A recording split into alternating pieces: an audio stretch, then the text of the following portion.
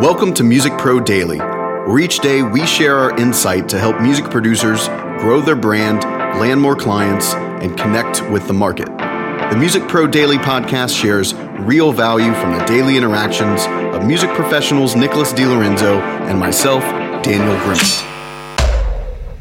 Music Pro Daily family, happy Wednesday.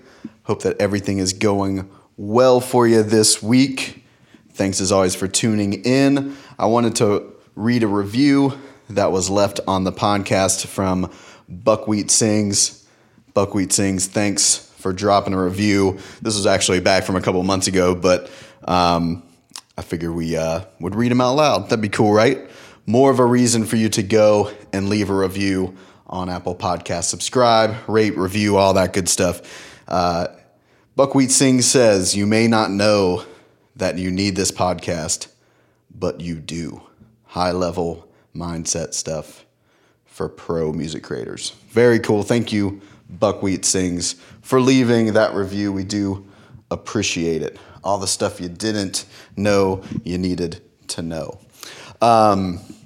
Since I've done a couple of long episodes recently, I'm going to do just a quick little short one answering a common question, which is, how do I charge more for, my production services? Okay. How do I charge more? There's technically a lot of different ways, but I want to talk about three ways here. Okay. There's three things that I look at when we're working with a producer. Okay.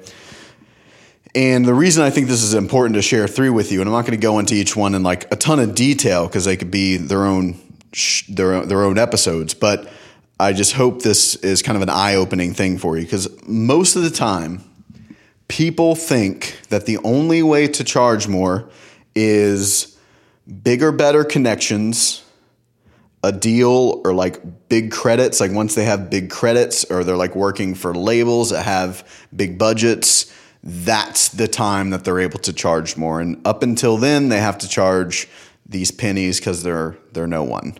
That's what a lot of people think. And obviously that's not wrong. Getting big credits and, working for labels and all that kind of stuff is absolutely a way to charge more, Definitely a way to charge more. With that said, this is an important caveat. Just because someone has big credits doesn't mean they're raking in the dough. Believe me.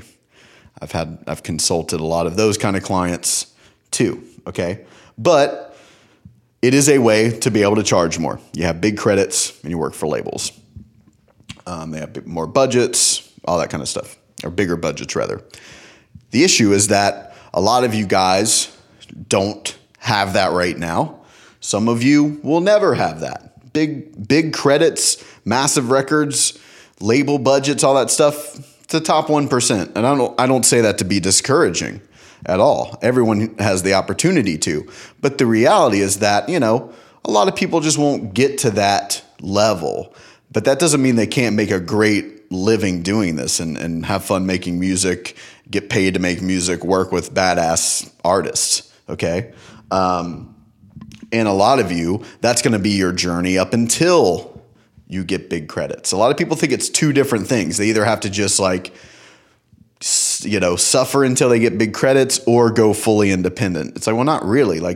I've worked with producers and we built them a big business independently, and then they go do major projects. It doesn't stop them from doing major projects.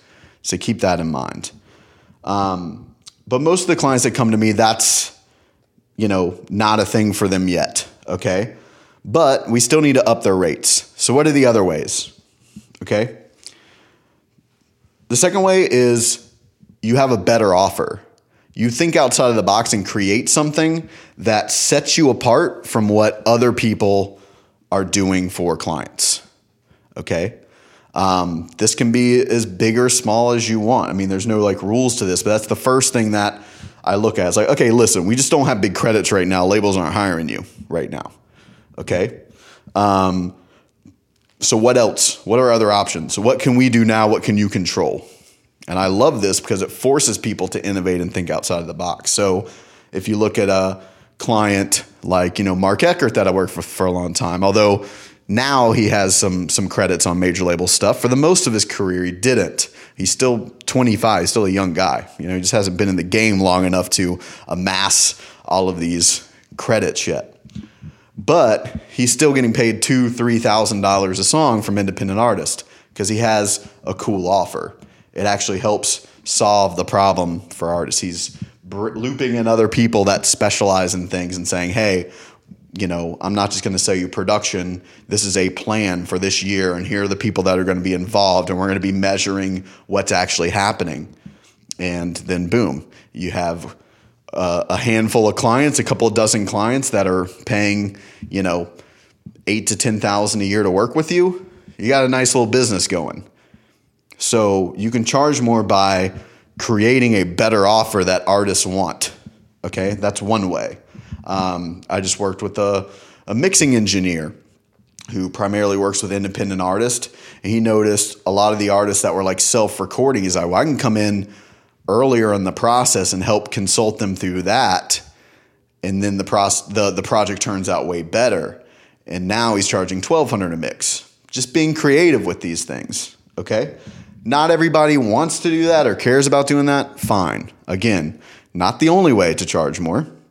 Just one of the ways. Just giving you ideas here. Okay? I know that sometimes scares some people, or they're just, they want to do it the proper way. They're like, no, producers just produce. We don't do anything else for the artist. That's for that person. That's for this role. Okay, fine, cool, sweet. You can do it however you want to do it, all right?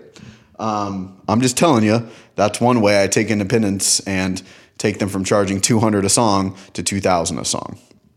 Third way is more people know you exist. You want to charge more? Have more demand. Have more people hitting you up. It's an abundance thing. Most of you don't have you're not creating a lot of opportunity for your business. Every person that reaches out to work with you, everyone you connect with, it becomes sacred.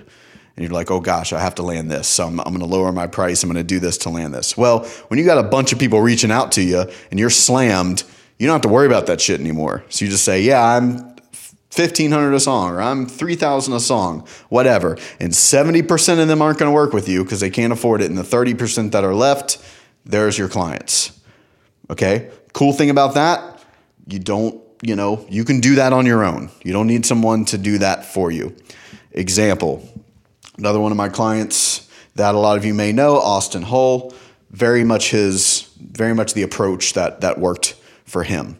He gets a lot of people hit. Again, didn't have major label credits, didn't have big stuff, wasn't working for labels. Now he's doing some of that, but for the majority of his career, didn't. But where he won, and most people think he makes all his money on like sample packs and courses and shit. They're like, well, I don't do sample packs and courses and shit. That's not true. He makes money from that, but he makes plenty of money from producing.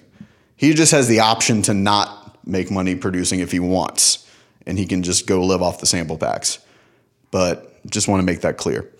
Let's just remove the sample packs and courses and shit out. Let's take that out of the equation. That's something he wanted to do. Just the work, because he has a group with 20,000 people, because he has the YouTube channel with 50,000 people, a mailing list with I don't know what's in there, 15,000 people, more maybe, I'm not sure. There's a lot of people hitting him up. Hey, I came across, actually one of the kind of big clients he got, literally found him on YouTube. This is a rock star that wanted to get him to do stuff, or like the manager of this guy found him on YouTube. I'm not sure. So there's very little downside. I've said this in other episodes, very little downside to more people knowing you exist. But hey, if you want to play the behind the scenes kind of more mystery game, that's a thing. Do it. I don't care how you do it. I'm just giving you different options here. All right. I think Austin told me a couple months back, basically he only even entertains about 30% of the projects that come his way. So the 10 people that reach out to him, only 3 he really entertains and says, yeah, we'll do it. Because that's how busy he is. Why is he that busy? Is he good? Yeah, of course he's good. A lot of you listening to this are good. It's because more people know he exists than they know you exist. So he has more opportunity. Okay? So there you have it. 3 ways to charge more. Pick the ones you want to do. The second 2, the good news is like you're in control of those, but obviously the first one's still a thing, and you can do all 3. Just because you do one doesn't mean it cancels out the other. All right? Hope you enjoyed that. We will be back tomorrow. A monumental thank you to those listening and those of you who share, subscribe, and review this podcast. Music Pro Daily is all orchestrated in-house by Nicholas DiLorenzo and myself, Daniel Grimmett. The music industry is our shared passion. If you ever want to see more of us in the office or at the studio, head over to musicprodaily.com, where you can find links to our socials and stalk more of us doing what we do best. Thanks again for listening. See you tomorrow.